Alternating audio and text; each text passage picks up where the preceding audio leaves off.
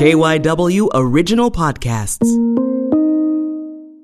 I'm John McDevitt with Paul Kurtz. Workhorse Brewing is offering flights to go. It's a 6-pack of 8-ounce cans, all different varieties that we can seasonally. So the idea was that nobody to this point had ever made a beer flight portable.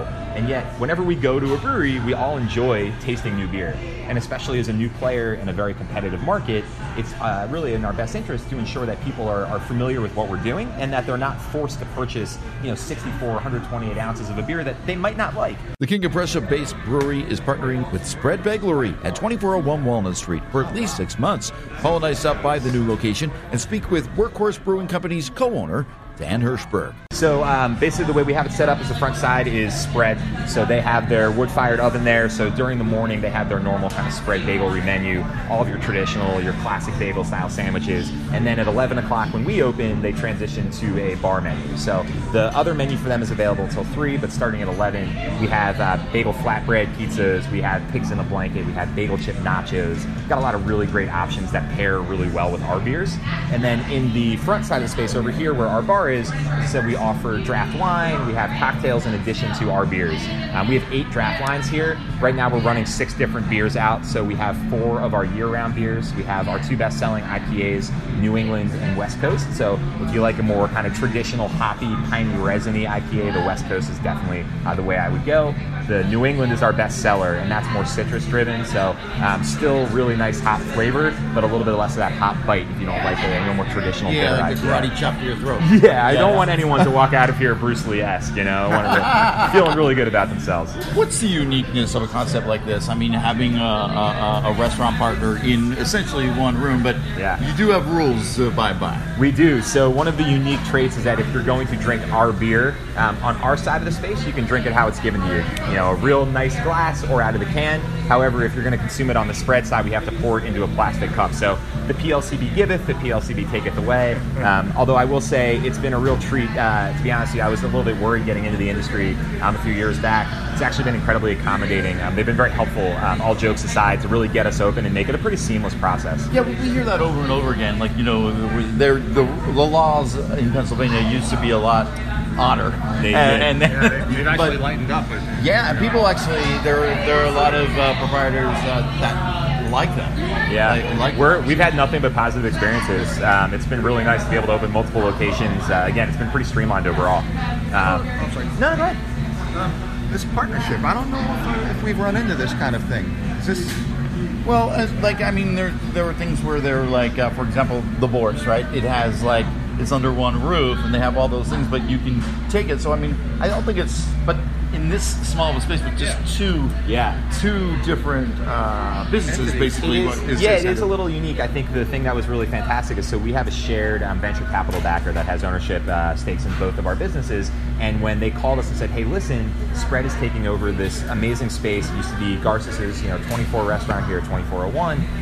You have an opportunity because there's a fully built-out bar, but because Spread doesn't have a liquor license, we would love for you guys to be able to come in." And going back to the PLCB, we're allowed up to 2 satellite licenses anywhere in the state of Pennsylvania. So that means we can open a facility as long as there's cold storage. So being able to open a second tap room here with a built-in restaurant partner, whereas out in KOP, we don't have a restaurant. And that's where you brew, right? You brew out in King of Prussia. We have a 70,000 square foot production facility out in King of Prussia with a 30-barrel, nearly fully automated German brew house, state-of-the-art, brand new facility. So we can crank out up to 60,000 barrels of beer out there. You just opened up, and already it's getting loud and populated. That's a good thing for you. That means we're doing something right. So I think at the end of the day, what people are looking for is a really great experience and a beautiful space. And we're very fortunate that the space is open. It's airy. You've got this beautiful patio that overlooks the river and 30th Street Station. So if you like drinking beer outside, and let's be honest, who doesn't, we've got a great space for you. It's a big leap from KFP to Center City.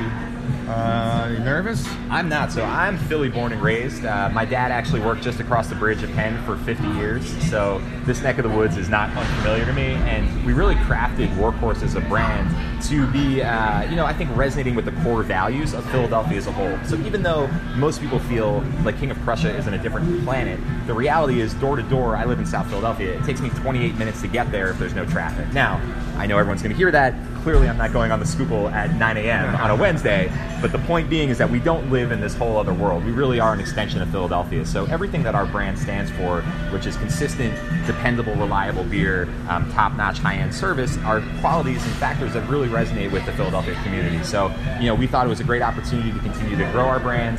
We already have, more than 100 bars and restaurants in the city that carry our product. So it's an extra level of support for them to make sure that when customers do go into those places, they're familiar with Workhorse, and we'll make sure they're ordering 1, 2, or 3 beers. Yeah. Or more. Yeah. How many employees do you have? So we have 14 full-time employees right now. We're just about a year old. We're actually hiring a couple more people over the next month. And then we also have a team of brand ambassadors that represent us out at festivals and samplings and events off-site. We also have a team of bartenders, some of which are part-time, some of which are full-time. So all in all, we've got about 30 to 35 people that are part of our organization. And so one of the nice things about having VC backing is that, they want us to scale quickly. They want to give us, all the tools necessary to grow quickly and be successful. And, look, we put in a multi-million-dollar brewing system out in King of Prussia. We've made sure that we have high-end equipment like a centrifuge, like tanks that are made in Germany. We really focus on quality above all else. But as it pertains to, some of the canning stuff, we really wanted to focus more on being a data-driven brewery. So whereas we probably could have gone there and said, hey, write us a check, we want to bring in a can line, our mentality has been very focused on paying attention to what the market will dictate. So rather than dive right into it and throw all of our beers into cans in a very competitive landscape, the thought was, let's actually pay attention to what our customers want and focus on doing smaller batches of can releases to start and sell what people want to buy. So rather than us trying to dictate to the customer, hey, this is what you should be drinking, we really want to pay attention. And we want to build a portfolio that's based on what our customers enjoy. And as a result, over time, once we figure out exactly what that is, we'll bring in the can line. Right now, that's ticketed to be second portion of 2020, so probably Q2 or Q3. Cool. Great. Yep. So, do you want to... Yeah, we can show you outside on the patio. Oh, great.